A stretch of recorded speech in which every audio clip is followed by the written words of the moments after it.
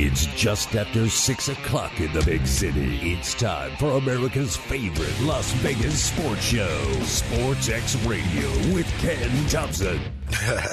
Yeah, what up? Party's going on. Duh. Going to a party! Sportsxradio with Ken Thompson is brought to you by Hannah, Shea, Boyle, and Ravaputi. Trial lawyers that get results. Steiner's Pub, a true Nevada-style pub. Preventative Diagnostic Center. Rob Ritchie, Farmers Insurance. So get ready because Sportsxradio with Ken Thompson starts now. All right, here we go on a Fat Tuesday. It is KT back in the catbird seat. Great job last night. Jose Vellante, producer Mark Hoke, got you all rolling on that Monday football doubleheader. KT had to take in both those games. You know, once they move that Bills game to Monday, it's going to be, I don't want to be kind of trying to look at the games and try and do a sports show. Just got to make sure I get everything under the belt there as far as the NFL playoffs. And we'll get to it. Buffalo with a nice win against Pittsburgh yesterday. Win it by 14. Mike Tomlin will be back. We'll get to all of that. NFL headlines, college football headlines. Got a lot going on. But Mondays, Tuesdays, Thursdays, and Fridays right here, PSBR Law Studios in Las Vegas. Panda, Shea, Boyle, Ravaputi, the best in personal injury for a long time in SoCal. Year number 5 now here in the Vegas Valley. Strength by your side. The relentless pursuit of justice is PSBR Law. You can go to PSBRlaw.com. You may not need them now, but you may need them in the future. So for the best in personal injury, jot that number down. You know the 702 for Vegas, 830-9353, 830-9353, 830-9353, Panish, Shea, Boyle, and Ravaputi, PSBRlaw.com. All right, great show in store for you. Mark Hoke, of course, will be spinning the hits and running the show. And Mark, of course, host of the Mark Hoke Show, Sunday mornings, 8 a.m. to 10 a.m. right here on KDAWN, 101.5 FM. And, of course, streaming live on that Odyssey app. If you haven't downloaded the free app, you know where to go. Right there, Google Play, iTunes, you can go right there. It is a free worldwide app, AUDACY. You miss any part of the show, they've got a great rewind feature. You can go back, just search SportsXradio Ken Thompson, click on that, and you can listen back to the show in its entirety. Same thing with the Mark Hoke Show or any of the other great shows on the Odyssey app. Also, got a lot of stuff going on right here in the Vegas Valley. UNLV, men's and women's, VGK. And got a special guest in studio, Chris Gawlik, going to be here. This man knows hockey inside out, and those of you that follow the Vegas Golden Knights probably know a little bit more than I do about Chris, but we're going to have him as a regular on SportsXradio throughout the rest of the season, so I want to make sure that we get him acquainted with the SportsXradio audience. So let's get the show rolling. Now, the starting 5. Number 1. All right, we're going to go right to it. We've got plenty of NFL headlines. Now, no word yet from Silver and Black State camp. Will Antonio Pierce be the guy? Will Champ Kelly be the GM? We do not know as of yet. But I'm feeling more and more positive as time goes by that I think the Raiders are going to keep that duo intact. We'll wait and see. We'll find out. We know Jim Harbaugh met with the L.A. Chargers. We know that Belichick met with the Atlanta Falcons.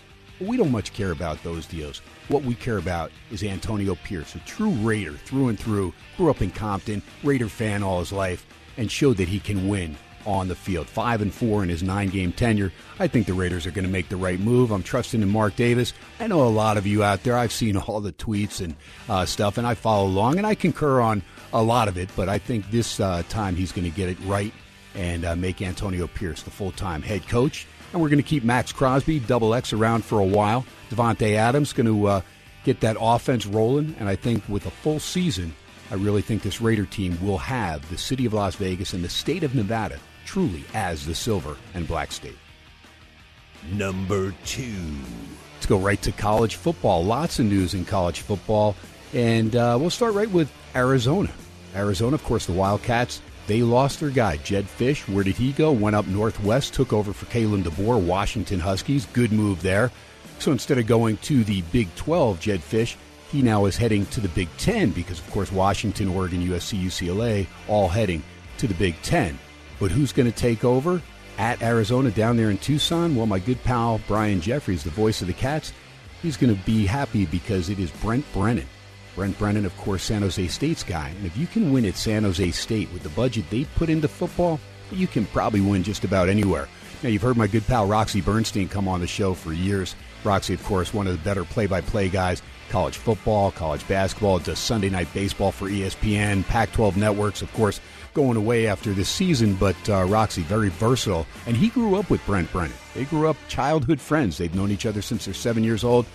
I got a call into Arizona. We're going to try and get the new head coach of the Arizona Wildcats on the show real soon. So stay tuned. But Brent Brennan is the new head honcho there for the Arizona Wildcats. Also, USC, they hired the Rams defensive line coach Eric Henderson as a co-defensive coordinator. South Alabama's head coach Kane Womack, he is joining Alabama's staff as a co-defensive coordinator.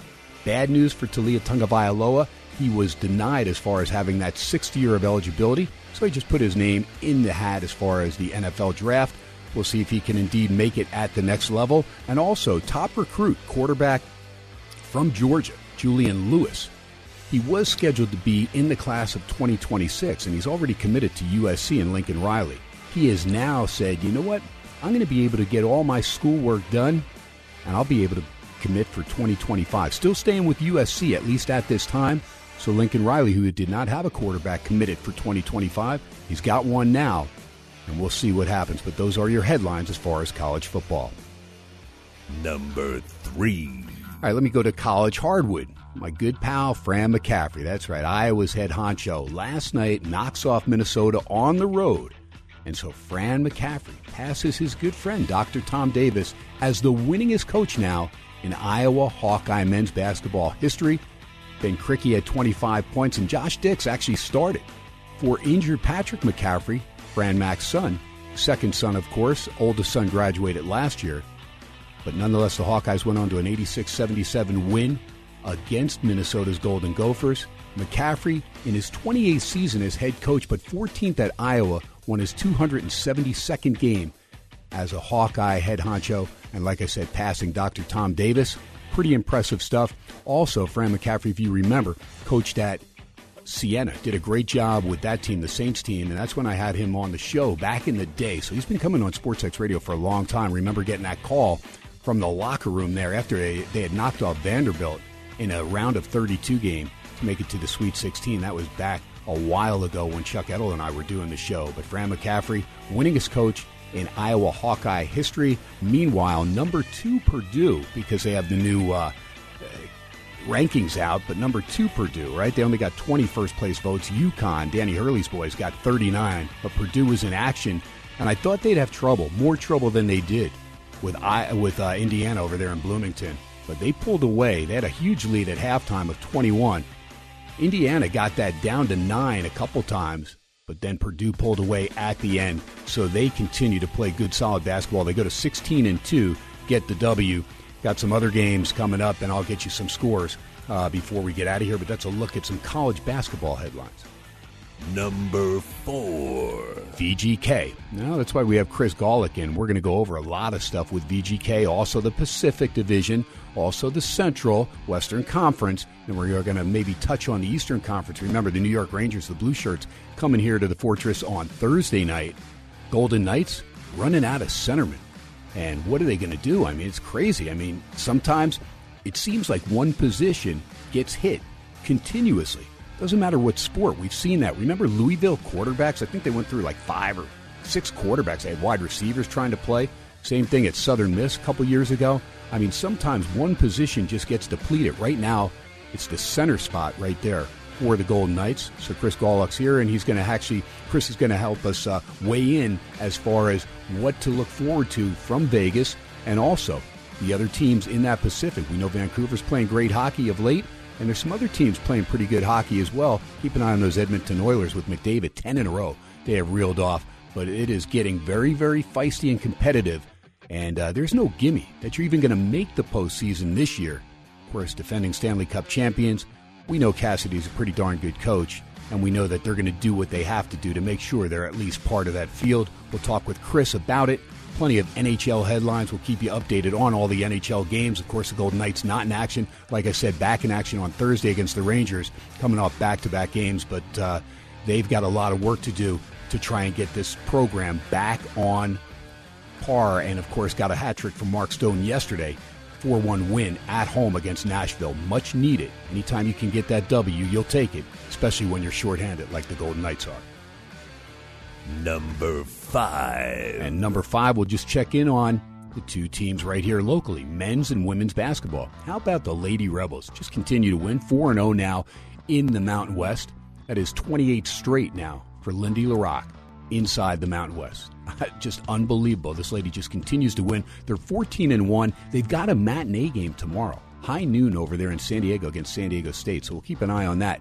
Meanwhile, the men, catastrophic loss on Saturday. I mean, to say they got jobbed, I just felt Caleb Boone going to initially start to block out and gets called for a blocking foul. And, unreal. Same time a three-pointer goes down. UNLV's up 86-82 when that happens with 8.9 seconds to go. Next thing you know, a 5-point play. 2 shots away from the ball, three-pointer goes down, 2 foul shots are good. And then Vegas, UNLV cannot get that last shot to go down, and they lose a heartbreaker. Can they rebound? We'll find out tonight. Where are they? Boise. Very tough. They've dropped 7 straight to Boise State and Leon Rice. So the Runnin' Rebs got their work cut out for themselves. We'll see what head coach Kevin Kruger and the Runnin' Rebs can do. And that is a look at your starting 5. Let me just update some things before we take our first break, and then we'll come back with Chris. Going to go over some stuff. He's a Chicago guy, so he loves his football as well, and a big Bears fan. We've got those playoffs, of course, coming up. I'll get you the updated lines, courtesy of the Westgate Superbook, as far as the 8 teams remaining. So 4 big games coming up, 2 on Saturday, 2 on Sunday. Let's go to the scores right now and update what's going on the ice. We'll start it. Actually, let's go to the college basketball. We'll start it first. Purdue pulled away, like I told you, 87-66.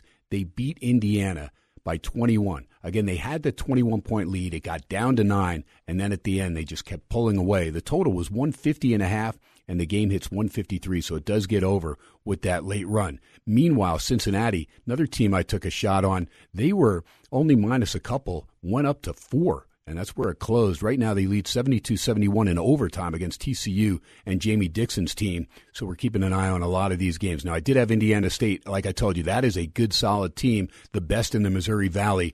They blew out Missouri State. They were minus 12.5 tonight. They won it by 22, 88-66. Keep an eye on Indiana State. They and Drake. Those are 2 solid teams, but I expect Indiana State, when it's all said and done, to take care of business and win the Missouri Valley. Another good one there in that Southern Conference, Samford and Western Carolina. Those are the 2 best teams, and Samford went into WCU and won 75-71 today. Xavier also held off Butler. That game got close, down to 5, but then Xavier pulled away. Musketeers at home in Cincinnati, 85-71, get the win and the cover in a game that goes over against Butler. Toledo, 77-66, beat Buffalo, but do not cover inside the MAC. And Richmond came back, beat Duquesne, 3.5-point road dogs. They win it by a score of 63-61. 78-73, Bowling Green beat Miami of Ohio, and that game on the road. So that's Brad Powers' alma mater. Pretty solid squad there, the Falcons. And just moved down a couple other big games. Alabama blows out Missouri. Second half in Tuscaloosa, 93-75. They cover the 15, win it by 18. No problem for an early start. Tennessee in Knoxville. Rick Barnes and the guys take care of Florida, 85-66. NC State right now leads Wake Forest. They trailed this game much throughout in Raleigh. They're minus 2. They're up by 4. 10 seconds to go. 80-76. I'll keep an eye on that one. Syracuse won at Pitt. Panthers falling apart. Capel can't get a W. Pittsburgh actually minus 6.5, and they lose it by 11 on their home court. We'll keep an eye on all these games as they roll on through. Seton Hall leads St. John's out of the gate. I have the Hall there in South Orange, New Jersey against St. John's. 17-14, 6:25, low-scoring game left in the first half. And then we'll keep an eye on some of these Mountain West games. Air Force at Colorado State in Fort Collins, 8-6 Falcons out of the gate, 6 minutes in. And we told you UNLV will be coming up. Also BYU in Provo, solid Cougar team, taking on a very good TJ Otzelberger-led Iowa State Cyclones team. 16-15, Cougs lead it 9 minutes in up there in Provo. The UNLV Boise State line, Boise State minus 4.5, 139.5. That line has dropped a 1.5, so a lot of money coming in on the Rebs. Fresno State also at home against San Jose State. It is the Bulldogs at home minus 3.5, 136 your total. And then Utah State, the team that beat UNLV right here at Thomas and Mack on Saturday, they're going to be at the Pit in Albuquerque against New Mexico. Right now the Lobos minus 6, 156. That is a look at the College Hardwood. We'll come back. We'll get you those hockey scores, and then Chris Gawlik's going to be with me the rest of the way. Sportsxradio 101.5 FM KDAWN. We stream live on that Odyssey app. We are live from PSBR Law Studios in Las Vegas. Mark Hoke takes us to break. We'll be right back.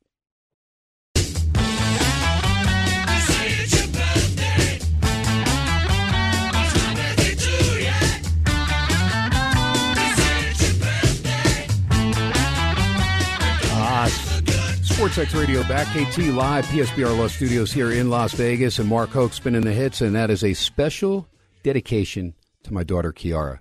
Kiara, the big 23 today, January 16th. My goodness, how time has flown, and she is a Vegas native, and she is with her friends snowboarding in Flagstaff. Got a lot of snow and having a good time.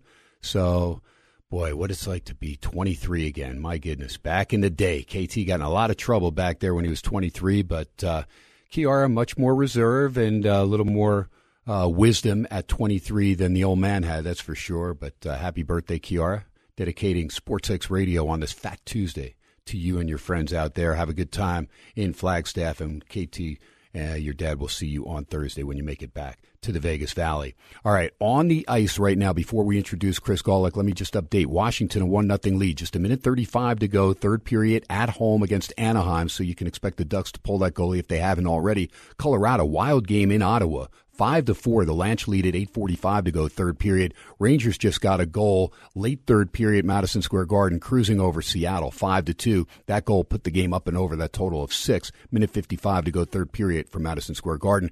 Tied at 1 in Manitoba, 12:25 to go, second period. The Islanders and the Jets. Jets closing a minus 196 the total in that one. Dallas a 2-1 lead over the LA Kings. 6 minutes to go, Big D. Second period. 1-0 Blackhawks after one lead San Jose. Arizona Calgary just underway. 8 minutes in Alberta. No score there. And 1-0 Toronto draws first blood on the red-hot Edmonton Oilers up there in Alberta as well. 10 minutes to go in the first period. And we welcome in Chris Gawlik. It's spelled Gawlik. Chris, it is great to have you. First time Sportsxradio. We connected, and I told you, I go, Chris, I'm going to get you on. I'm going to get you on. I'm going to get you on. And then finally I said, I'm not even going to call him or text him until I'm getting him on. And then today you said, well, when do you think you can get me on? I said, you know what? Today, next week, you let me know. I'll work around your schedule. And you're like, tonight might work out. Let me just okay it with the better half. You were able to do that, and appreciate you stopping in studio. Great to see you. Yeah, no, we met, back at the Riley Smith charity softball game. That was a good time. Feels like such a long time ago. So much has changed, and here we are today. There you go. Riley Smith, one of my faves, and, of course, off to Pittsburgh, right, after winning a Stanley Cup. That's always kind of weird, right, when a guy wins, he's on part of a championship team, and next thing you know, he's gone, especially when you're an integral part, because Riley Smith, we know the years that he was here, very solid player year in, year out when he was healthy. Yeah, it's unfortunate we're not going to get to see him this Saturday. The Pittsburgh Penguins do come to town. Looks like Smith has a mid to long-term injury, so very unfortunate for Golden Knight fans. Not sure if he's going to make the trip or not, so we can possibly enjoy a nice welcome-back tribute for everything he's done, not just for the team on the ice, but from a community perspective. He's just a pillar of success and what every athlete in this great city should strive to be. There you go. And, of course, Vegas Golden Knights. I mean, what an incredible season last year, postseason-wise. I'll never forget the first playoff game, Winnipeg. And I watched Mark Stone, and I guess he had missed about 40 games, 39 games, I think it was.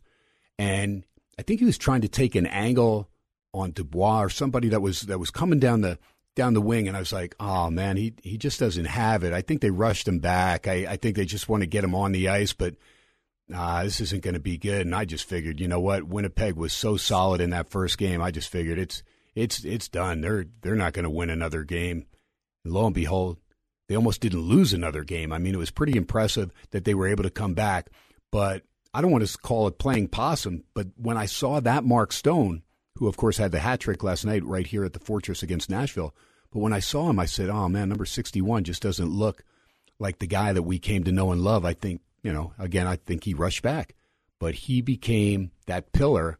And, of course, we remember throughout the playoffs, he was just unbelievable and just a wall of granite. We got our consistent play from Marchessault and some of the guys that have been around with this team. They call them the Misfits. There's different guys, and I know you'll weigh in on some of the guys, but pretty impressive last year. And to see it all come to a head and the guarantee from the owner, Bill Foley, said, I'm going to get it done in 6 years. For that to come to fruition, pretty impressive. What was it like to be part of that, Chris? Well, first thinking about something Foley said, just a great, something we can all take in life and business and anything else, but it's set unrealistic goals, unrealistic expectations, and exceed them. Thinking an expansion team is going to win a Stanley Cup in 6 seasons is a pretty obscene expectation, to say the least, but the Golden Knights found a way to deliver on that promise. And last year I got to enjoy it in two ways. I started with the Locked on Vegas Golden Knights doing the podcast thing and everything. And about half the games I was up in the press box, about half the games I was down in the seats enjoying it with my family and my son Christopher most of the time. Through the playoffs, it was just fan mode for me. It was in the playoff, in our season ticket seats almost every single game, enjoying the game and just having those amazing moments. I know my family's listening right now, so shout out to Chris, Allie, and Amanda. Hi, guys.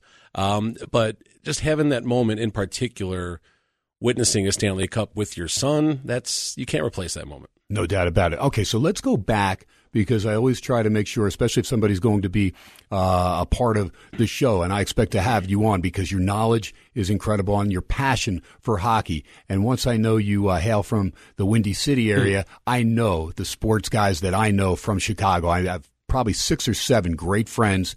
And I talked to you. One of them was Frank Harnish. They called him Ballpark Frank, but he loved his Blackhawks more than any sport. I mean, he was a Bear guy and a Blackhawks guy. Those were the two sports that, and he loved his baseball and basketball and Jordan and the Bulls and all that great stuff. But at the end of the day, if you gave him two sports, it was a 1-1A with hockey and NFL football. And I want to say probably hockey would have been first and foremost. He loved the tradition in Chicago, and he loved coming out, and he loved the Golden Knights because he felt like he was part of it, like we all did. It's an expansion team, and here we are in Vegas. And if you call Vegas home, back when the inception of the Knights came down, you kind of felt like you were part of the team because they weren't coming from somewhere else. It was a brand new team. So it was kind of neat to follow them. And, of course, with the 1 October shooting and all this stuff that kind of really galvanized Vegas together and the Vegas Valley and the state of Nevada, it was kind of neat. But a little background on yourself, Chris. Yeah, you mentioned Chicago. Did grow up a diehard Bears fan. I'm not a diehard Bears fan anymore. It's hard to be a diehard Bears fan as they've let us down for, well, every day since 1985, 86. But moving on from that, definitely a big Blackhawks fan. My fandom and my support is obviously, and my financial support, more importantly, has transferred over to the Vegas Golden Knights as of late. But we've been in Vegas since 2008, like you said, from the Chicagoland area. Original background was actually running poker rooms up and down the Las Vegas Strip. Was involved with the World Series of Poker a little bit as well. And yeah, right now I coach my son's 10U hockey team, the Young Guns. Shout out if any of them are checking the show out right now, and it's just awesome to be a part of that. And that's the short version of a long way of how I got to Vegas. Okay, I was going to say, how did you get to Vegas to get into these poker rooms? And, of course, you've got your better half, so she had to be supportive there. And, again, sometimes, women, if they don't understand the background of as far as things like sports gaming or poker, things like you got to kind of, the women, they've got to have a lot of trust there to understand that it's not just, because their dads are going to be the first ones like, oh, this guy's involved in gambling or poker or sports gaming or whatever it is. So if they don't kind of understand where you're coming from and know your knowledge and the reason that you're doing what you do because you feel like you have an advantage, then it's kind of tough to, to have that as a career and keep your marriage intact. But I'm sure you have somebody that's your partners and stable behind you. And, of course, you got your young son, and he's rooting for you. And now you, of course, are rooting for him while you coach him as far as hockey. So that passion and that love with a couple different things. But what about the poker background? Give me a little skinny, because my producer, Mark Hoke, big into the poker world, used to do a poker show, and you guys kind of touched on it. I know you ran a couple poker rooms here in Vegas. Yeah, just you mentioned talking about, first before we get to the better half and everything, I just can't imagine the look on my girlfriend's, now wife's, look on her face when we pulled up. I said, hey, I got this great place for us all picked out when we get settled into Vegas and stuff, and it was Budget Suites. But it worked out fine for a while. It was a great place for a little while, but I can only imagine what she was thinking. And, 12, 13, 14 years, we have two amazing children, Chris and Allie, our little violin player now as well. So, yeah, it's pretty remarkable. You asked about the poker rooms. Pretty wacky story. 2008, I had a temporary position with the World Series of Poker just as a poker dealer. I was going to deal for 45 days, and we were going to just see where things went from there. Got picked up by Bally's after that as what's considered a dual rate supervisor position. Took about a year to work my way up to a full-time supervisor spot, transferred over to Planet Hollywood after that, ran the Planet Hollywood poker room from basically 2012 until COVID.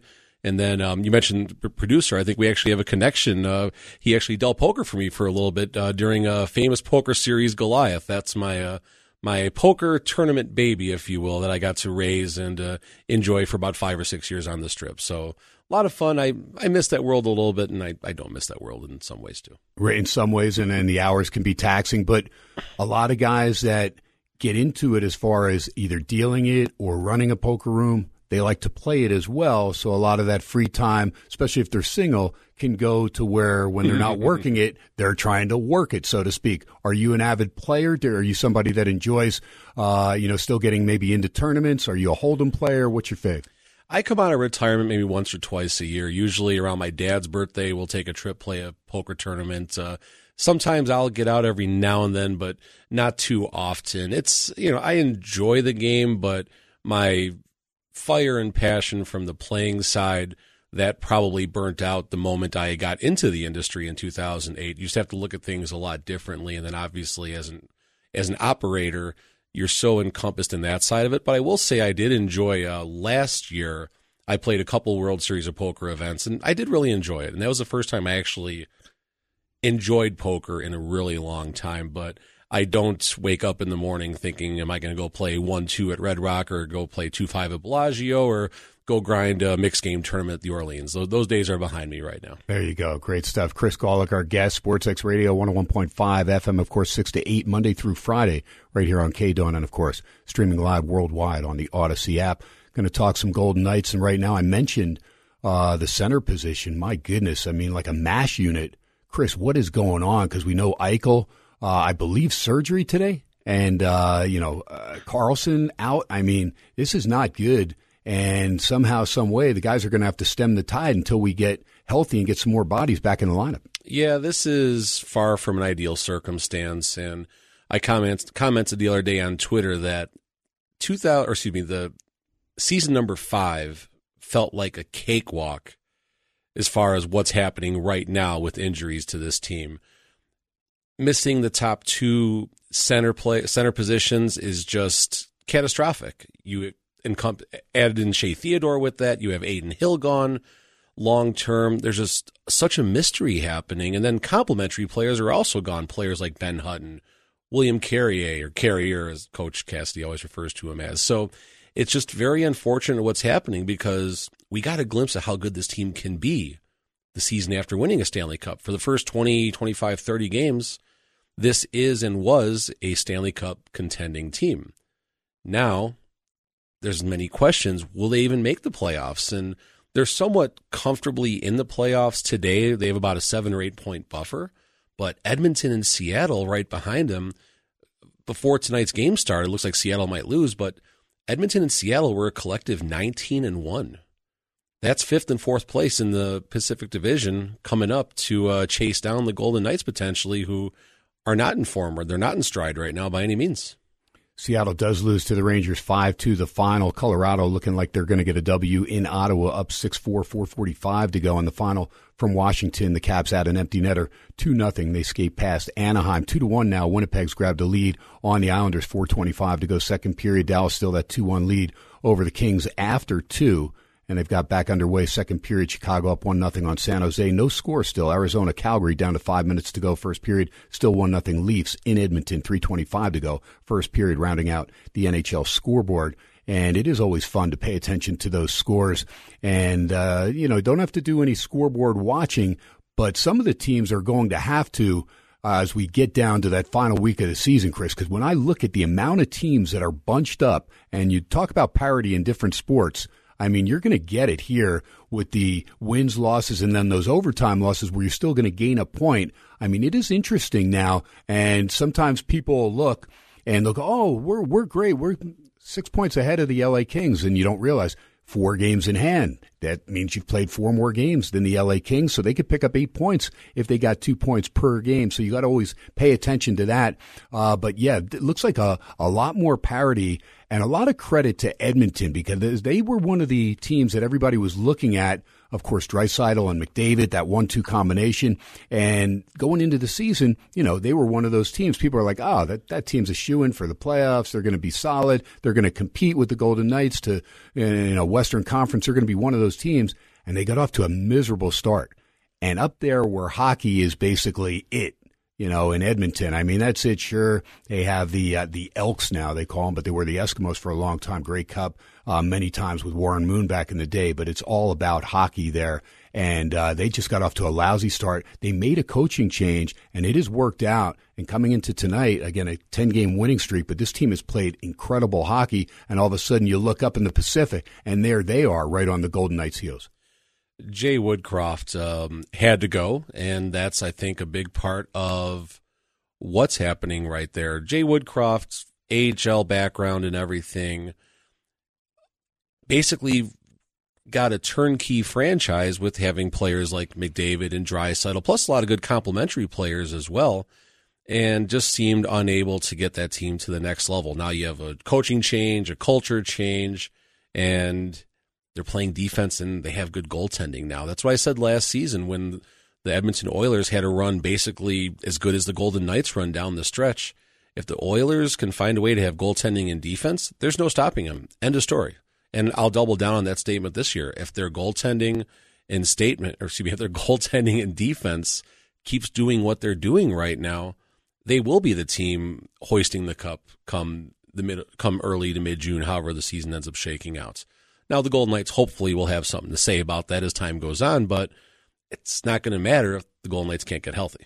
There you go. Stuart Skinner doing a good job. Calvin Pickard also there for the Oilers in between the pipes. We're going to stay with the Pacific and the Western Conference when we come back. SportsXradio, we'll talk some NFL football, get you the updated lines courtesy of Westgate Superbook, but really want to focus in on the NHL, get everybody caught up on what's going on, and, of course, understanding why the Golden Knights have had some problems over the last several weeks. It's not just that they're playing bad hockey. It's just that they've been depleted at that center ice position, and also they have not been playing the greatest. The chemistry, it's hard when you have injuries and guys just not in the lineup consistently. So we'll talk more with Chris about that and how Vegas is going to be able to overcome that to have an opportunity to get to the postseason and try to repeat as Stanley Cup champions. We'll do that when we come back. SportsXradio 101.5 FM KDAWN, streaming live on that Odyssey app live. PSBR Law Studios in Las Vegas. Mark Hoke running the show. Don't forget that Mark Hoke Show, Sunday mornings, 8 a.m. to 10 a.m., the best in professional wrestling. We're both on that Odyssey app, AUDACY. It is free. It is worldwide. We are live from Vegas. We'll be right back.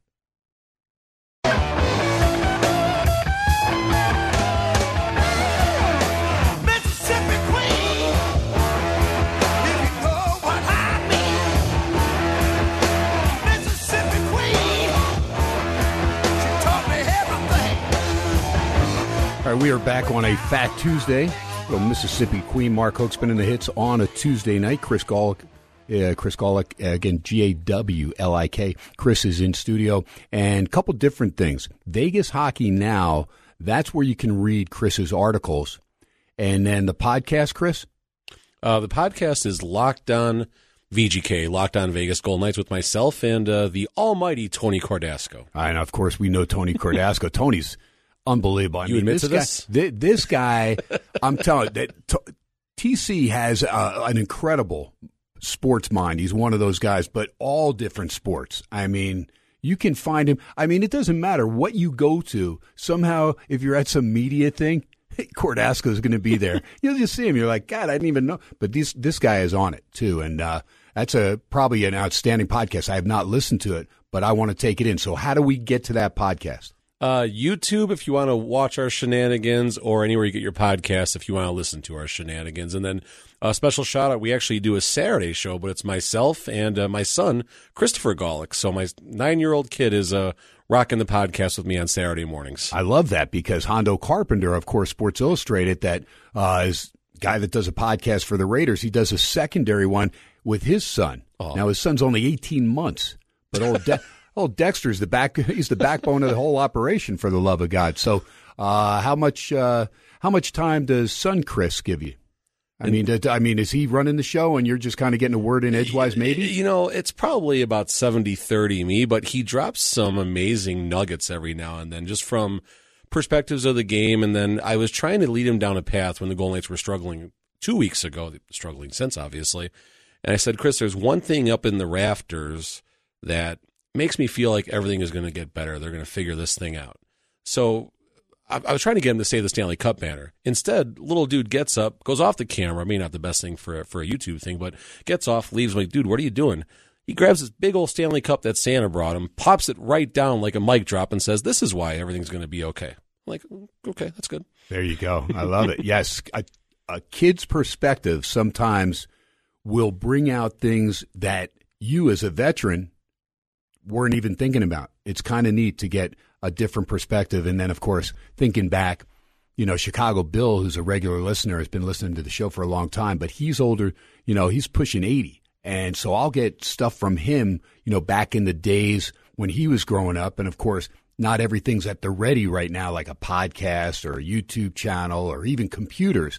Back in the day, it was like having that little transistor radio and sneaking it into your bed so you can listen to a night game, you know, kind of crazy, but that's the way you did it back in the day. And the cool thing was when your team went on the road, right? Most of the times you're like, oh, I can't wait for the team to go home. Well, the old man's not taking you to too many games because it was pricey. And, you know, back then you're trying to make ends meet and whatnot, but you did have that little transistor. And when the team went on the road, you can listen to some of those late games. Me growing up in Jersey, I'd love it when it was like a West Coast game, and then I'd stay up. And when the Mets were playing the Dodgers, that game would start at 10:30. So I'd be like, everybody's sleeping, and I'm listening to the Mets-Dodgers game, of course, hurting the next day at school a little bit, but still fired up. And, of course, when the teams were on the road, that's when you were able to watch them on TV because the home games were always blacked out back in the day. So didn't have the luxury of having everything at the ready or even on your phone, which, you know, you have that ESPN Plus. You can watch every hockey game. I mean, it's a lot of fun to be able to have all that great stuff. But Chris Gawlik, our guest, and we're talking Vegas Golden Knights and a team that's been hurting. Last year, they were hurting, Chris, not from the centerman position, but really in between the pipes. And pretty amazing to win a Stanley Cup when you have all these moving parts. It was kind of like musical chairs, basically, who's going to be sitting in between the pipes. And, you know, Robin Leonard was supposed to be the guy, and then a catastrophic injury, and next thing he's down, and don't know, you know, if Logan Thompson's going to even be the guy, and then Brossoit, and next thing you know, Aiden Hill saves the day. I mean, how crazy was that, covering a team that ends up winning the Stanley Cup, but goes through goaltenders like water? It's a remarkable story when you look back. The biggest thing is you mentioned Brossoit. The Golden Knights don't have a Brossoit this year. This year's version of Brossoit is Yuri Patera, who is injured with an undisclosed injury all of a sudden. So now they have an ECHL goalie in Isaiah Seville back there, who's the next man behind Logan Thompson. Logan Thompson, just a few weeks ago, suffers what looks like an injury, and they almost had to go to the emergency goalie. Like, they were so close to that happening. So the goaltending issues, trouble this year, a lot of trouble last year, but the saving grace is, since Bruce Cassidy has been in Vegas, the Golden Knights have a very goaltender-friendly system. They try and limit those stretch passes across the ice that produce the odd man rushes. And it's almost a little conservative from the defensive side, but obviously it works because that's Stanley Cup we talked about a little while ago.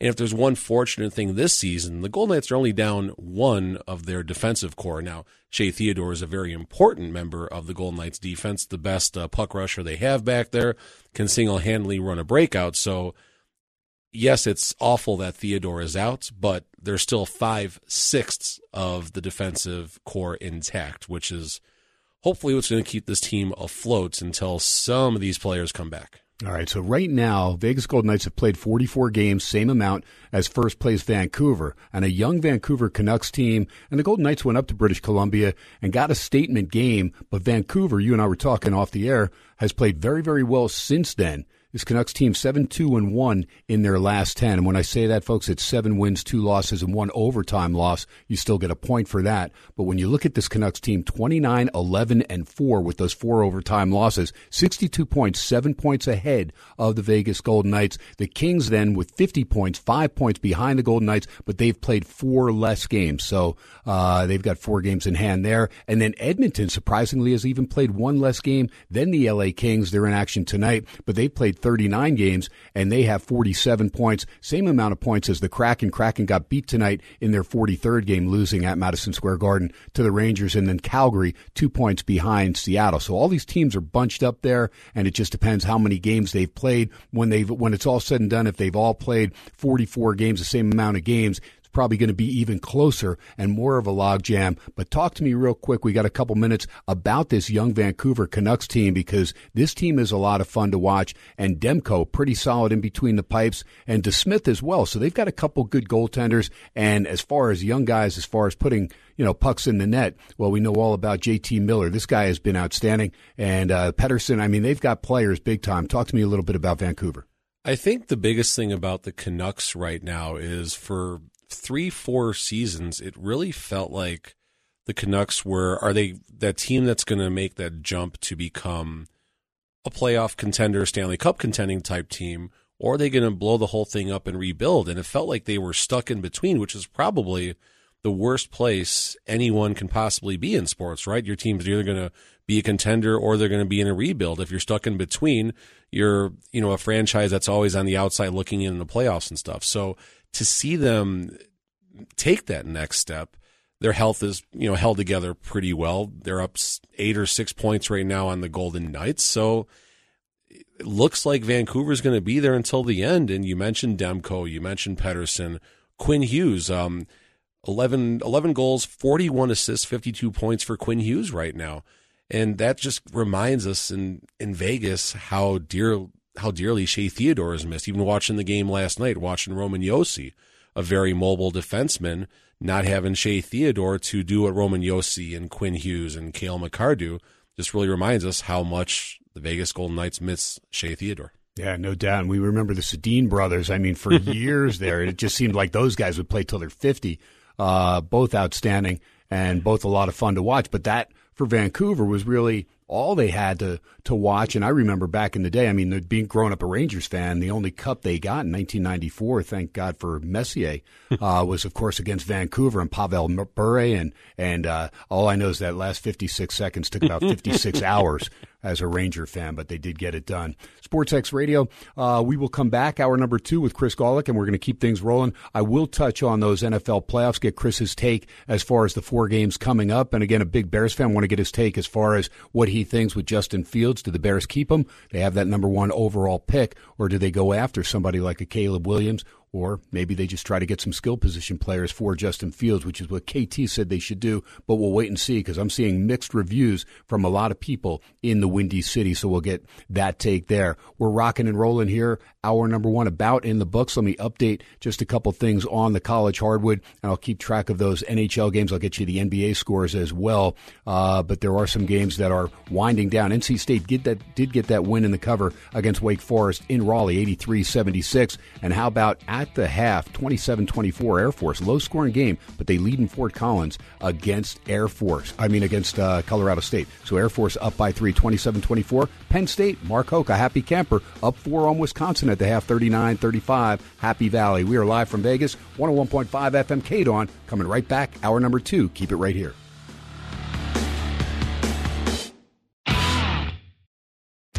Welcome back from halftime. It's just after 7 o'clock in the big city. Time to continue America's favorite Las Vegas sports show, SportsXradio with Ken Thompson. Yeah, what up? Party's going on. Duh. Going to a party!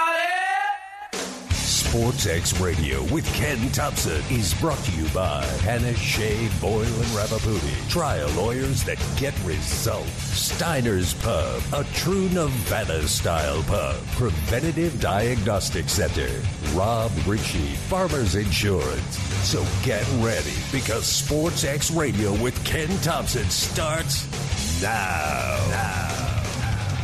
All right, KT back, PSBR Law Studios in Las Vegas, hour number 2 on a Fat Tuesday. Over $5 billion in verdicts and settlements the last 5 years for their clients. Panache, Boyle, Ravipudi, PSBRlaw.com. Long time in SoCal, year number 5 here in the Vegas Valley. Strength by your side. The relentless pursuit of justice. Brian Panish, senior partner, a good friend. You got that 702 down for Vegas. Jot the number down. You may not need it now, may need it in the future for the best in personal injury. 830-9353, 830-9353, 830-9353. Ken Thompson, Chris Gawlik. Going to get back with Chris in just a sec. Going to talk some more hockey. Also get into the lines for the NFL playoff games. 2 on Saturday, 2 on Sunday coming up. And also want to get, just in case, demographically, you are between the ages of 40 and 72, or you're coming into the Vegas Valley and you want to find out how your interior organs are doing. Well, you're pretty privy, because we here in the Vegas Valley are fortunate that Dr. John Pearson Company, the Preventative Diagnostic Center,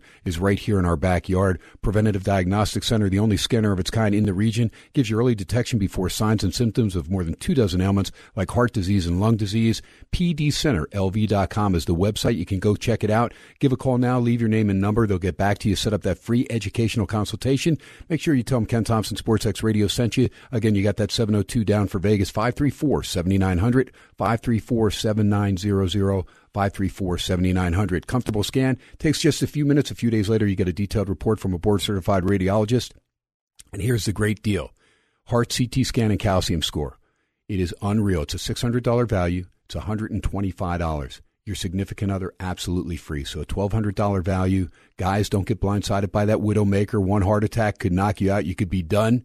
So find out if those arteries are clogging up. And women, of course, number one killer of women year in, year out in the United States is heart disease. So please take advantage of that special. 534-7900. Again, PDCenterLV.com. Dr. John Pierce got a great crew, and they will take good care of you. All right, real quick on the scoreboard before we get back with Chris. Just 3 games in the NBA. 1 game coming up, Thunder at L.A. against the Clippers. Clips -6 total, 239.5. The other 2 games are going. Actually, one is gone final. The Hokies Sixers took care of business against the defending champion Denver Nuggets, 126-121. So they cover the 2 points, and the game flies over the total of 233, hits 247, 126-121. Sixers at home. Meanwhile, the Kings blasting the Suns right now, almost halftime, up by 15. Sacramento 64-49 leads at Phoenix. 1:20 to go before that first half. Phoenix closing as a 4.5-point home favorite, 244.5, a very high total. Move on down. Gave you a bunch of scores as far as the college basketball, but Cincinnati able to get the win and the cover in overtime against TCU. Now, some people, if you bet it late, you may have pushed at the Westgate Superbook because the line closed at 4. Cincinnati in overtime beat TCU 81-77. When I gave it out yesterday, it was very low. I think it was 1.5. Cincinnati was favored, and they get the win and the cover. Like I said, worst case scenario, you could have pushed on that one. Games rolling right now. You got an overtime game with Rice at home and Charlotte, 75-73. Rice leads with 2:17 left in OT. Rice led that game 14-0 out of the gate, but Charlotte closed, and they are in OT. Dayton leads St. Louis 70-65, just 5 seconds to go. They're not going to cover the 11.5, but they're going to beat the Billikens in a game that should stay under the total. SMU has beaten Temple 77-64. They were -13. They win it by 13 against the Owls in a game that does get over that total barely. 139.5 hits 141, 77-64. Mustangs win it at home. Baylor and Kansas State, they're in overtime as well. They just started overtime. Very low-scoring game from the Little Apple. Manhattan tied at 54. Baylor, K-State, a good one in the Big 12. Seton Hall cruising right now over St. John's, 54-29. The Hall up big in Jersey. St. John's closing Patino's boys as a one-point road favorite, 145.5. That game right now sitting at 83, but 54-29. Seton Hall up on top. Now make it 56-29, up by 27 big ones. Air Force 36-31, still on top at Fort Collins over Colorado State. 14:53 to go second half.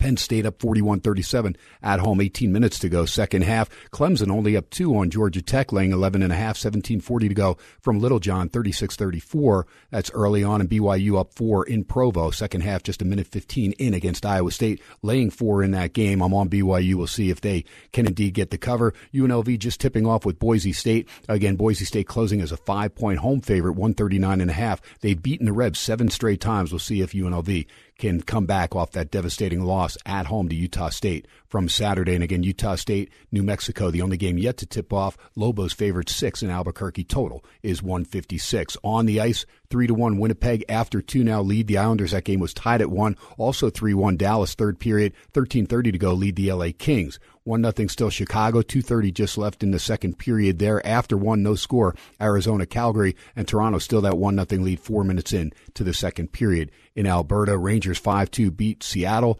It was Colorado 7-4 over Ottawa on the road, and Washington a 2-0 shutout of the Anaheim Ducks. A look at the NHL. Chris, let's get back to talking Pacific Division, but before we do that, let's stay in the Western Conference. Let's go over and talk a little bit about Marc-Andre Fleury, because a former Golden Knight and part of the expansion team, and the Flower, very beloved here in the Vegas Valley, and a lot of disgruntled Knights fans when he indeed was not re-signed and was shipped off, and became the second winningest goalie of all times just the other night. And, of course, right behind Patrick Waugh is the only guy he's behind, right? So, or he passed Waugh, I'm sorry, right? Is that, I'm trying to remember. He passed, I'm trying to remember who he passed. No, he passed Waugh, so he's behind only one guy, and I'm wondering. Marty Brodeur. Okay. Oh, that's right. Of course, Marty Brodeur, Jersey Devils. How could I forget? Being a Jersey guy, being a Rangers fan, the iron granite there of the Jersey Devils. My brother will remind me, because I was old enough that when I was growing up in Jersey, that the Devils weren't even there. They weren't even the expansion team yet. They were the Colorado Rockies back in the day. And then, of course, Martin Brodeur, what an incredible year he's had. And I think 552 for Fleury, but I think 631 for Brodeur. So ways to go for the Flower, but pretty impressive. This guy's been around for a long time and had a stellar career there with the Penguins. And we would have loved for him to be part of that Stanley Cup championship team last season right here in Vegas, but still sentimental favorite in a lot of people's hearts. No doubt. I mean, there's no one that has anything negative to say about Marc-Andre Fleury. I was fortunate to meet him not long after the Golden Knights' first couple of games. There was this, actually a putting World Series of putting is what it was called. It was behind Bally's in Planet Hollywood back there, that open space, and they let the employees go and check out the event before it actually started. So me and my buddy Mitch were out there doing our thing, and right in front of us, we noticed a camera crew following this group in front of us. And as we're looking, like, wait a minute, that's Marc-Andre Fleury. So I saw one of the PR guys there, and this is before I was even doing anything media-wise. I said, hey, after he's done, can I just get a quick hello picture and move on? So no more than 2 minutes goes by, and Fleury just comes right up to me and says hello. I'm like, oh, hi, nice to meet you, and just exchanged pleasantries. I wished him well really quickly, and I thought that was going to be the whole conversation. This was just after he had suffered a concussion after the Red Wings game. It was like the third Golden Knights goaltending issues 3 games into the first season, but and now.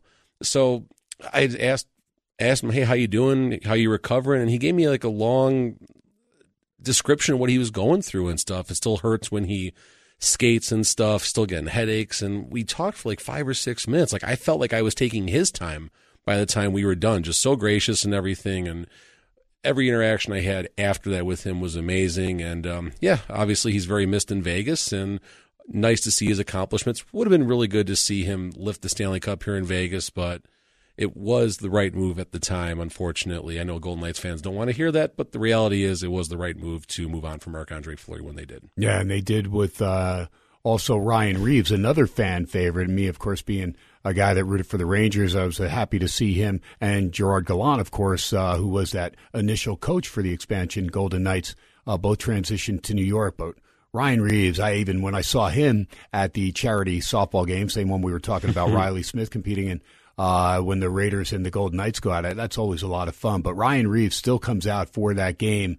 And I told him, I said, man, there was just nothing like those water commercials that he did for the water company. It was just incredible, checking guys in their garage into the wall and stuff, and just great stuff. Hey, keep your water off only the hours, because we're here in the desert. And I just love those. And there's certain guys that they do commercials and you're like, that is just great acting. Some guys have it, some guys don't. Some guys you could see they're trying to, do it, and they're there because they're a name. But Ryan Reeves was a natural. So you think he's this big tough guy and everything, right? He's a good fighter and everything, but you want to know what he's afraid of? Earthquakes.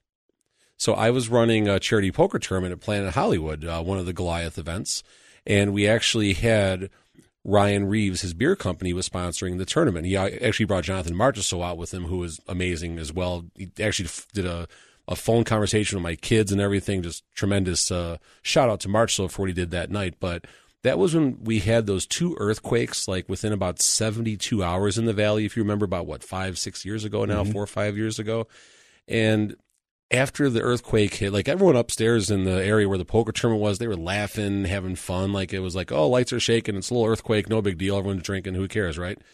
I don't know, maybe 20 minutes later, I see Revo just kind of sitting by himself off to the side. And he's kind of the host of the event. You know, his beer company's sponsoring it, 7-5 Brewing. I'm like, hey, man, what's going on? How you doing? He's like, oh, I don't like earthquakes. We don't get this stuff. He had another word for stuff, but we don't get this stuff up in Winnipeg. I don't like this, you know, and everything. But so, yeah, that's right. What scares Ryan Reeves. So bring up the earthquakes. If you see Ryan Reeves, I'm sure he'll give you a good story about it. All right, well, here's the thing. I lived in Palm Springs when there was a 7.6, and then a couple days later, Big Bear 6.9. Dear God. Yeah, and you talk about, and the one was at like 5 in the morning, and you talk about there's nothing you can do, and you're watching the water in the pools. I was at this complex. In fact, a lot of the Angels, because it was the minor league team, Palm Springs Angels were playing there, and everybody's like running down to their doorway and like under their doorway, but you're watching the waves in the built-in pools just crashing over the sides. And it's a pretty helpless feeling because there's nothing you can do unless you've got a helicopter that's going straight up and you're going to be able to take off. And it was probably a good 2.5, 3 minutes of rumbling. And, yeah, it was crazy. And then you're worried about the aftershocks. And there were several that were, you know, still bigger than the earthquakes that we had here in Vegas that were 5.5 and 5.3. And those are still decent size. But 7.6, that is absolutely unbelievable. And I've been through a couple of those. And, yeah, so I can relate, Ryan Reeves, and I'm sure if he went through a couple of those, he would definitely have those feelings that he has intensify just a little bit more. Chris talked about Vancouver, good, young, solid team. What about this L.A. Kings team? Because at the beginning of the year, I looked and I go, this team's not going to be much. And they, of course, get out of the gate and set a record for the most consecutive road wins, breaking a record from just a bunch of years back, I think, by Buffalo. But unbelievable. I think they won their first 11 road games to start the season. Yeah, it was definitely a lot like what the Golden Knights were doing last year for a while. The Golden Knights were spectacular on the road and, of course, obviously in the playoffs. Really strange circumstance with the Kings, right? So they almost pull off like a video game trade. They trade a bunch of their depth to get a superstar, or at least what was supposed to be a superstar in Pierre-Luc Dubois. Pierre-Luc Dubois, I think he's been centering their third and fourth line a lot as of late, so he's not getting it done. So they have less depth than they had last season. They're calling a lot of players up from Ontario as of late. Samuel Fahimo most recently, Brant Clark not too long before that. So they lost a lot of their depth. They got a superstar who's not a superstar, but they're still doing pretty well. Now, I think I just looked up, they're 2-4-4 in their last 10, 2 wins, 4 losses, 4 overtime losses. So thankfully for the Golden Knights, they've slowed down a little bit. But as we talked about earlier, Edmonton and Seattle are not really slowing down. So you definitely have the accordion kind of squeezing in the middle, in the second, third, and fourth spots in the Pacific Division right now. There you go. And let's stay with Seattle. The Kraken, this is a team that got off to a miserable start after showing well in the playoffs last year and had that great series with Dallas. And just a team that was on the rise. You can feel that they were definitely coming up, and then they got out of the gate like Edmonton very, very slowly. And you're looking and going, wow, maybe this team's not going to be back. Maybe they're just a one-year playoff wonder as far as giving us a little bit of excitement last year. And lo and behold, like you said, they are 9-1 in their last 10 going into tonight against the Rangers. They got beat 5-2. But this is a good, young, solid team, and we saw them dispatch of the Golden Knights 3-0 in that January 1st outdoor game that we all look at. It's the standalone game, and they just played a good, solid game and were able to get the shutout. They got outshot by the Golden Knights, but they got that shutout. It's not how many shots you get. It's how many go behind the goalie and get in the back of the net. And that was a big win, and they have really turned their season around. And like I said, these teams are bunched up big time. Talk to me about Seattle and the experience that they gained last year with a lot of their roster going, playoff-wise, getting that experience. That could bode well for them going into the postseason this year. For sure, and this looks a lot closer to the team that was within 2 goals of going against the Golden Knights in last year's Western Conference final. And I just think it's an amazing story how the 31st and 32nd franchises in the NHL are just amazing. They have these wonderful stories. Obviously, Seattle's path is a little bit different right now, but this is still an amazing story by itself that's maybe a little bit overshadowed because of what the Golden Knights did in their first season and how competitive they've been. But Seattle's going to be there in the end, it looks like. I mean, they lost tonight. They're 8-2 in their last 10 instead of 9-1. That's obviously not a big deal. And as long as the Golden Knights and the Kings keep doing what they're doing, Seattle and Edmonton, they're just going to keep on going up the steps, and it's going to get really, really crowded in the next 2 to 3 weeks. And of course, between the pipes, when they got the Avalanche goaltender Philip Grubauer, a lot of people are like, "Oh, that's the guy." I mean, right there for their expansion pick. But it's Decord that's really been the guy, and Grubauer's really struggled. For sure, 100%. And that's the fun thing about the goaltender position in the NHL. You never know what goalie is going to do it, whether it's John Sebastian Jaguar carrying the Anaheim Ducks to doing what they do, or Antti Niemi, going back to our Blackhawk roots here. These goalies who are relatively unknown, they're behind. I think Niemi was behind Cristobal Huet that year, who was not very good. We'll say it politely. So that's what's fun about what happens. Logan Thompson was almost that guy here in Vegas in Season 5 when Leonard went down and all the injuries happened. Logan Thompson was the last goalie standing, and if it wasn't for Logan's efforts in Season 5, that season would have been a lot sooner.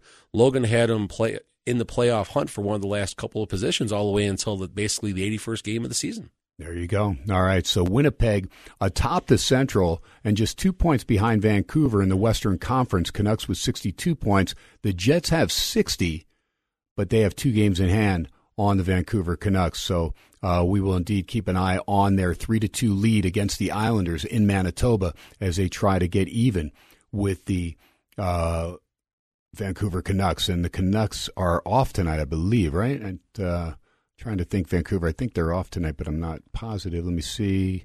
Yes, they are. Okay, so Vancouver is off tonight. So a chance for Winnipeg to, if they can get the win, hold on and beat the Islanders, they would be tied with Vancouver and still have a game in hand. Vancouver playing 44 games. This is Winnipeg's 43rd game, and they have a 1-point lead over the Colorado Avalanche, who just finished up their 44th game with a 7-4 victory tonight.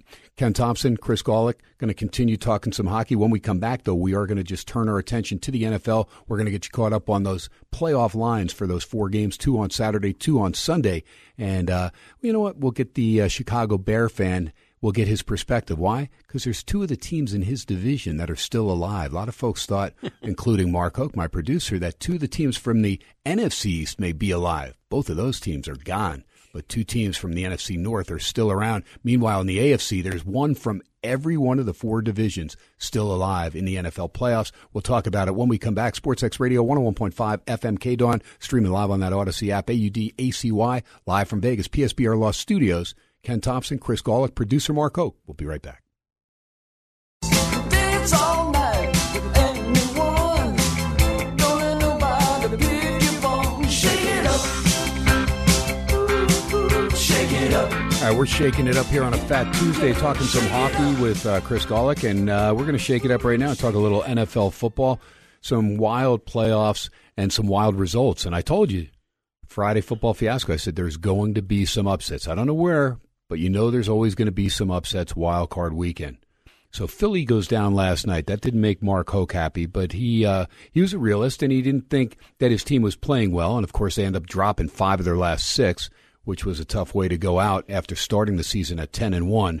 So they lose to Tampa. And, of course, Mark Hoke saying, if I could see any type of crazy Super Bowl, I'd like to see Tampa Bay and Cleveland. Well, Cleveland got knocked out by the Houston Texans, but Tampa Bay is still alive. So we'll see, indeed, if they can take it to another level. They'll have to beat Detroit in Detroit, and the Lions very fortunate that they didn't get called for a holding call or a pass interference on Nakua, that last stop there. But I was rooting for the Lions, and I'm glad for Chris Wynn that they get their first playoff win in 32 years there in the Motor City.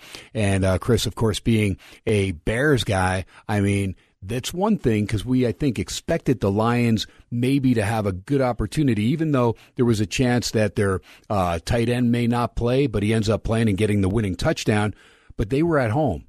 The other one, inside your division, your nemesis for years and years, of course, Green Bay, but no Aaron Rodgers, so Jordan Love, but he goes down to Dallas and just riddles the Cowboys. That's pretty crazy. I mean, you're an NFC North guy and was the black and blue division we're growing up and whatnot, and to see Jordan Love go in there and just dominate the Cowboys that had won 16 straight home games, that was one that I don't think anybody had. Maybe there were some Packer fans that said, yeah, we can win this game, but I don't think anybody thought they were going to win it the way they did and put up 48 points in Big D. You mentioned Chris Wynn. He was definitely doing his victory dance at the Golden Knights game on Tuesday up in the media area. He was high and mighty that day, definitely. The Cowboys, I mean, this is kind of expected, isn't it? I mean, let's just be real here. Was it expected for it to go the way it did? I don't think that's necessarily accurate, but credit Jordan Love, right? Early in the season, he didn't look anything special. No disrespect to an NFL quarterback, but he definitely didn't look the part. Of course, everyone's going to compare him to Aaron Rodgers and go a little bit farther back, Brett Favre and stuff. But little by little, he's really come on. And kind of like Aaron Rodgers' quote a while back about them making the playoffs, relax. Well, maybe Jordan Love did his own version of that, and it's nice to see. I mean, I'm a Bears fan, but I'm not a Packers hater by any means. I think it's a fun rivalry, and it hasn't been much of a rivalry for, about the last decade or so, because the Bears are doing what the Bears do, and that's make bad decisions in their draft and their trades and in their coaching hires and everything else they do. Well, you know what? And that Bears team, I mean, they played Detroit very tough. They played Green Bay very tough. Probably should have won a couple of those games against those two teams, but again, found ways to lose. But Justin Fields, to me, shows me enough that, especially with a team that still plays outdoors, right? Because Detroit and Minnesota, they no longer play outdoors. So it's just Green Bay and Chicago there in that NFC North that still continue to play outdoors and the elements. And so that's why I like Justin Fields, because you're going to have the wind around that Chicago area during the winter, and he can throw it, but he can run it even better. So a dual threat, maybe not going to put up the big passing yardage, but he's got an arm. And we saw it, and it was evident when I went to a game down in Phoenix and Glendale when Ohio State played Clemson in one of those playoff games, and I saw him just flat-footed throw a 60-yard pass. I was like, wow, this kid's got an arm, so he's got the NFL strength. And I said, you know what? Maybe if he can just learn how to fine-tune it, he's going to be all right. Look, they didn't win a ton of games this year, but there were several that they gave away and real close to actually making the playoffs. If you take 3 or 4 of those games that they potentially could have won, if they get 2 or 3 of those, they're going to be in the playoffs. I think the writing's on the wall there that if you give him some skill position players, I think Chicago could be a dangerous team. What is your take? Because you have the number 1 overall pick. Do you forego staying with Justin Fields, trade him, maybe get another number 1 pick? I know the Raiders would probably be interested in Justin Fields. Or do you take a shot and keep him? What do you think ownership and management will do? Whatever is going to upset the fan base the most and make the worst possible decision, and that's just what they do in Chicago. Justin Fields is a fine quarterback from my amateur eye. I don't know if he's like that franchise type of quarterback, but he's definitely in the upper half of quarterbacks in the league, if not in the upper 12 quarterbacks in the league. You mentioned the mobility. You mentioned being able to play through the elements. His rushing ability, just by itself. I mean, he has the tools that are needed, and it just seems like with the first overall pick, the Bears can do something to help his situation, whether it's on the line, whether it's on the defensive side, whatever they decide to do. They'll probably do the wrong thing because that's what the Bears do every year, but they should do something. I don't see what they can gain by drafting Caleb Williams, I believe. I don't see what the benefit would be to having both quarterbacks there. And I also don't know what the value is going to be from the rest of the NFL for a quarterback that's now been passed over for someone else. So, it's a weird spot watching the Bears, and you're just kind of set up for failure every year because that's just kind of what they do. But like you did say, they were in so many games, right? Their defense did improve. I think they had a very low number of losses that were 10 points or less. So one possession goes the other way, and all of a sudden 2 or 3 more wins. They're in the playoffs, and maybe you're looking at what the Packers are doing and saying, hey, that could be us right now. There you go. All right, so we'll see how the Bears play it. Real quick, Chris, let me get your take on these games. The 4 games coming up. We have 2 on Saturday. The Houston Texans, C.J. Stroud, Ohio State rookie. I mean, what a job he did in their route at home and taking care of business in a big way against Cleveland. We heard all about that Browns defense, the Browns defense. My goodness, Texans shredded them big time, and they had just played a few weeks ago in Houston, and Cleveland buried them. Of course, C.J. Stroud did not play in that game, but my goodness, the Texans really got it rolling in the second half. Now they're going to take on Lamar Jackson and Baltimore. The Ravens are a 9-point home favorite. 43.5 is your total. Lamar Jackson, what I like about him was his demeanor, to where they were talking about, MVP after he went to Santa Clara and beat the 49ers. And he said, I don't care about the MVP, and I don't care about the home field advantage. He says, I've had the home field advantage before, and I've lost playoff games. I just want to win playoff games. So he seems focused. He doesn't seem about the me stuff. I think he's going to be as focused as we've seen him, and they get Mark Andrews, their tight end, back. I think the Ravens will take care of business. I don't know by how many, but I expect them to beat the Texans. I'm not taking anything away from Houston, and again, they're playing with no pressure, and there's something about being a team that has no pressure. You've already exceeded your expectations, and pressure's squarely on the shoulders of Lamar Jackson in Baltimore. But who do you like in that one? I think the Ravens win, but they don't cover. You look at the American betting public is starting to favor the Houston side at about 63%. So that right there, the American public doesn't usually do too well in these circumstances. Ravens could have a slower game, and credit the Texans. They got nothing to lose right now, so they'll be playing very loose and relaxed. And the Ravens, they're off a week, right? So maybe there could be a little bit of a slow start. C.J. Stroud has found ways to score quickly, and we're talking about that arm of Justin Fields. C.J. Stroud has every bit of that arm, and then some, and probably makes better decisions. So Ravens win, cover. I wouldn't put any of my money on them to cover, though. There you go. I still think teams, a lot of people use that 7-point teaser to get the Ravens down under a field goal. Could use a 6.5 or 7-point teaser. And use multiple teams so you're not laying heavy juice. Second game, Packers and Niners. Niners minus 9.5 in Santa Clara, down a half point from the opener. 50.5 your total. Jordan Love and company, again, like the Texans, no pressure on them. They're playing with house money, as we call it here in Vegas. You know that from all your poker days. Who do you like in this one? Probably the same perspective I had. Again, the public likes the Packers here, which concerns me by itself. 49ers did have that week off because of the bye. That could lead to a slow start. I don't think this game I think the Houston-Baltimore game can be close, maybe even come down to a one-possession game. I think the San Francisco-Green Bay game is a little more spread out than that, but maybe a 7-8 point victory for the 49ers. Don't cover. They get really close, so maybe that's your teaser right there. There you go. All right, so Chris thinking that could be the way to go with the Niners and Ravens as far as on a teaser. Buccaneers and Lions, early game on Sunday. You know, C. Wynn is listening, always listens to SportsXradio when I don't have him co-hosting or hosting. Lions minus 6.5, got that win against the Rams. Buccaneers come in. Baker Mayfield looked pretty impressive. I thought those ribs were banged up. My goodness, not only did he play well, but they put a ton of pressure on Jalen Hurts and Philly all night long, and Philly just didn't have an answer. And by the way, it looks like Kelsey is going to call it quits after all those great years there as a center there for that Philadelphia Eagles line. But your take on this one, Lions minus 6.5, 48.5 against Baker Mayfield and the Bucs. I don't think we're going to have the favorites winning all weekend. I think you're going to have something strange happen, and this could be the game, right? I mean, who's really given Tampa Chris a shot? Wynn's going to love you for that one. Oh, I'll see him on Thursday. I'm sure he'll give me some for that. So one of these dogs, something crazy has to happen. This is the game where I'll put it out there. I'll say Tampa wins outright on this one. There you go. Sorry, Chris. There you go. See, Wynn, you love him, right?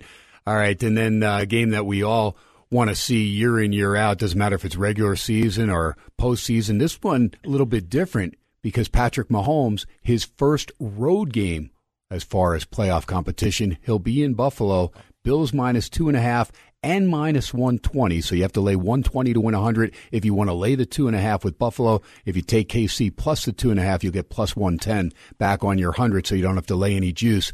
I anticipate this line will go to 3. That's just my feeling. I think it goes to 3, and I like Buffalo. I think this is the chance, but every time you get excited about the Bills, somehow, some way, and I've got a bunch of buddies, my buddy Noah Parker.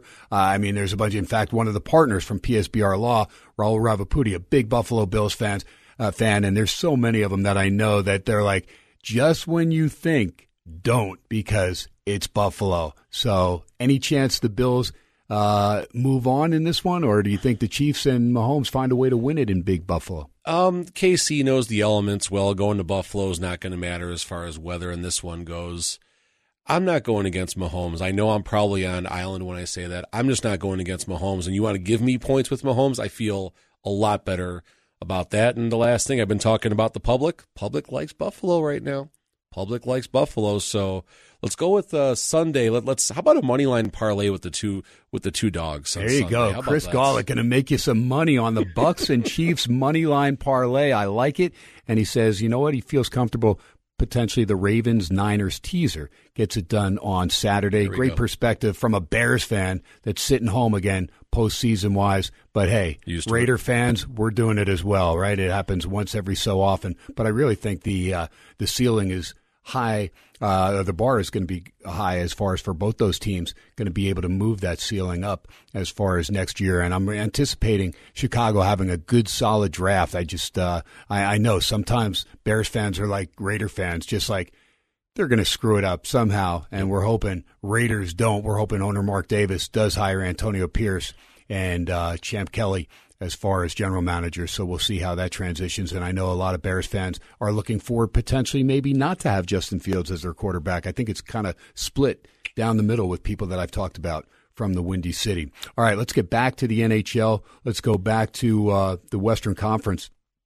Talk a little more about some of the teams in the Central, because the Colorado Avalanche, they did shut out the Golden Knights, again, a shorthanded Golden Knights team, but we know that this team is always solid, and they're always dangerous, and they know how to win. There's no question. And then there's the Dallas Stars and the Winnipeg Jets. These are three teams that are all dangerous. Winnipeg, the one team that really hasn't done much in postseason of late. Again, they got that first game against the Knights, and then the Knights took 4 straight from them last year.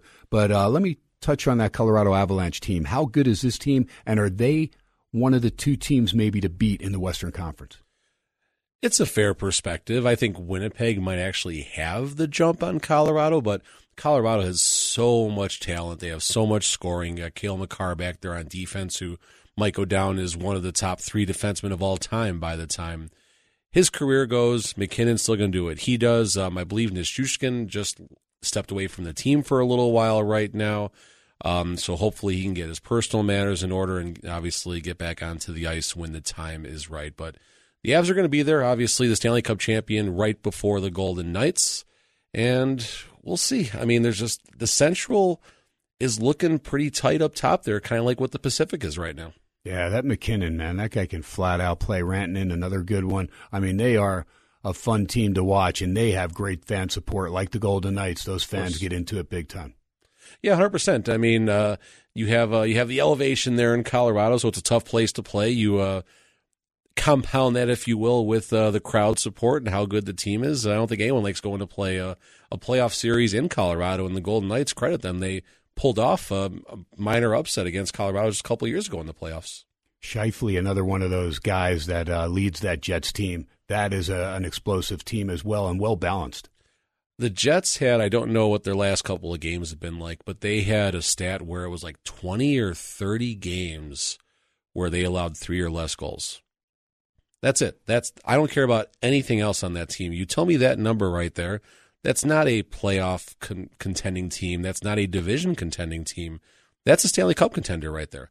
Those are Stanley Cup numbers. Like Edmonton Oilers, they win games 7-4. I think actually Colorado did that tonight, but you have a team like Edmonton who wins games 6-5, 6-4 in the regular season, but when it comes time to the playoffs and defense and goaltending matters, as the Golden Knights showed them just last year, things change. Well, the Winnipeg Jets, they have that defense and they have that goaltending, so I think the Jets are the biggest threat in the Western Conference right now, personally. Yeah, Hellebuck, a heck of a goaltender, and we talked about Brossoit. That's where he's at, 7-3-1 as well. But Hellebuck, 21-7-3, very, very impressive. And you talked about that 3-goal plateau right now, 3-2. Winnipeg leads the Islanders, 1:22 to go in the third period. And that's the thing. If you can hold that opposing team to 3 or less, you're giving yourself a chance to win night in, night out. That's what, going back to Vegas right now, that is the first goal for the Golden Knights. It's 3 goals or less.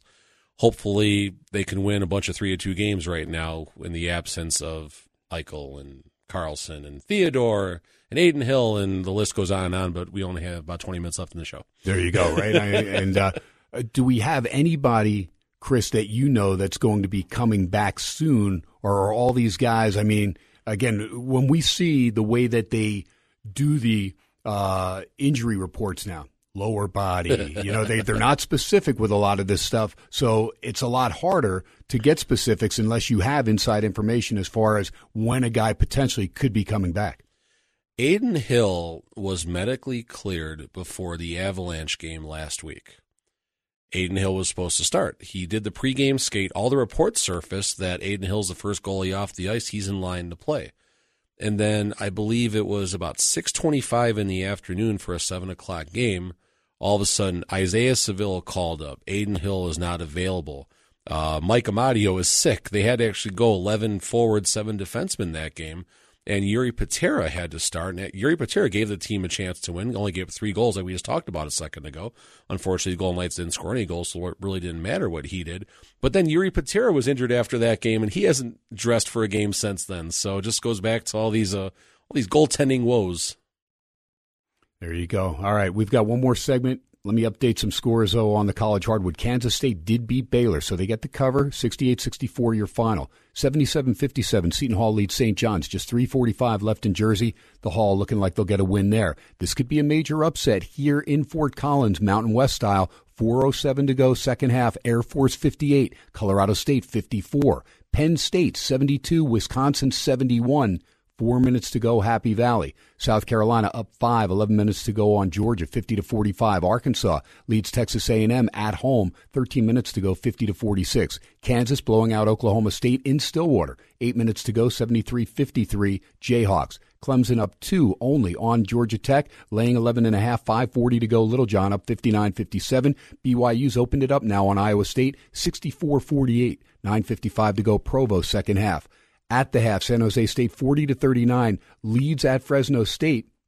And 3:30 to go in Boise. UNLV off to a good start. Kevin Kruger's got the guys refocused. 30-25, running Rebs up by 5. 3:30 to go in that first half. Again, Utah State and New Mexico, they're about to tip it off in Albuquerque. New Mexico minus 6.5, 156 is your total there. Winnipeg gets an empty netter. They lead the Islanders now 4-2, 52 seconds to go in the third period. Dallas has finished off the LA Kings 5-1 the final there. San Jose's tied things up with the Blackhawks third period, 1-1, 12 minutes to go. Arizona draws first blood in Calgary, 1-0. They lead the Flames, a minute 15 to go in the second period. And Toronto, that 2-1 lead over Edmonton was 2-0, but 2-1 now, 25 seconds left in the second period. That'll look at the scores. Come back, we wrap things up. Chris Gawlik is our guest, Sportsx Radio, 101.5 FM KDAWN, streaming live on that Odyssey app. Again, you miss any part of the show, you can use the rewind feature on the free app Odyssey, or you can follow at Ken Thompson 87 at Sportsx Radio, and I'll have the archives up about 45 minutes after the broadcast, pinned right there at those 2 handles on X, formerly known as Twitter. PSBR Law Studios is where we're at. Ken Thompson, producer Mark Hoke takes us to break. We're back live from Vegas to finish up Sportsx Radio. Keep it right here.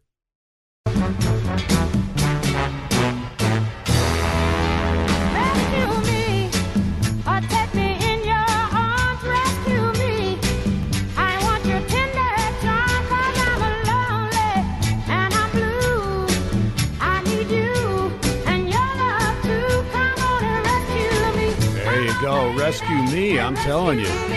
You're a Golden Knights fan. You need a little Fontella Bass to rescue you right now in between the pipes. Mark Hoke spinning the hits here on a Fat Tuesday, KT final segment, Sportsx Radio, PSBR Law Studios in Las Vegas. Again, you miss any part of the show, use that rewind feature on the Odyssey app, worldwide free app, AUDACY, or at Sportsx Radio at Ken Thompson on X, and you'll be able to listen as the archives will be pinned up in about 45 minutes. All right, Chris, on the Eastern Conference real quick, just want to get your take. We'll just go through it real quick. But Boston off to another good, solid start. But, you know, as a Rangers fan for a long time, my dad would be like, I don't give a crap about that President's Trophy. I don't care if I finish with the most points in the regular season. Boston experienced that last year, finished with the most points regular season and bowed out to Florida's Panthers in the first round. So what about this Boston team? They're back. They're trying to get back into the playoffs and try and take care of business. But Eastern Conference, very, very competitive. And that team that the Golden Knights faced in the finals last year, those Florida Panthers, they're playing pretty good hockey right now. Yeah, for sure. I mean, the Bruins and the Panthers are both playing really well. Great game with the Golden Knights and the Bruins just last week. Nice goaltending battle between Swayman and Logan Thompson. Logan Thompson got the better side of it. I mean, it's amazing watching the Bruins minus Bergeron, minus Krejci, and doing what they're doing. Talk about a team kind of like the Edmonton Oilers who have a lot of motivation after what both teams respectively feel was an early playoff exit. So watch out for the Bruins and the Panthers again, obviously. Of course, I got a bunch of buddies, including my good pal Cam Gore I told you about, big Maple Leafs fans. They don't even get excited. They don't even get excited when the playoffs come around. They just kind of look and say, all right, well, we dodged the Bruins, but last time they dodged the Bruins in the postseason, who's been their Achilles heel, they run into the Montreal Canadiens, which is even worse for a Leafs fan to lose to Montreal and Le Habitant, right? I mean, just crazy. What about those Leafs? Any chance that those guys can do some damage this year? They always seem to be in the mix. I mean, prove it to me, I think, is my answer to that. Austin Matthews playing on a different level. You got Mitch Marner, you got John Tavares, you got Neal, you got so many players who definitely are great top-end talent, but they have so much money tied up to just 4 players. I think 4 players on that roster count for $43, $44, $45 million of salary cap. So it's a very strange roster composition as far as getting those really important depth pieces that you need to make that run for a Stanley Cup. So I'm not a believer, but I wouldn't be surprised either if that makes sense. All right, so let me go rapid fire real quick as we wrap up the show. You already picked on Sea-Winds, Detroit Lions. What about his Red Wings?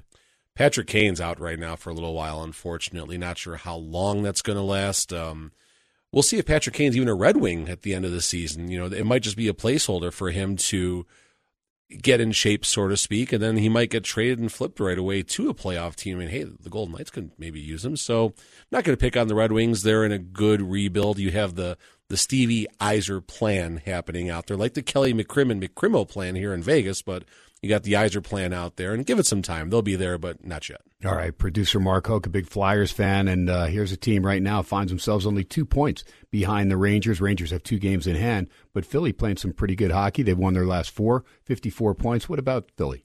I like the new sensitive version of John Tortorella, who's patient and supportive of his rookies and stuff. This is a new version of Tortorella. How long is that going to last? It's lasted. The over's already hit. Wow. The over's already hit. So they're doing well. Love to see it, and hopefully they keep on going.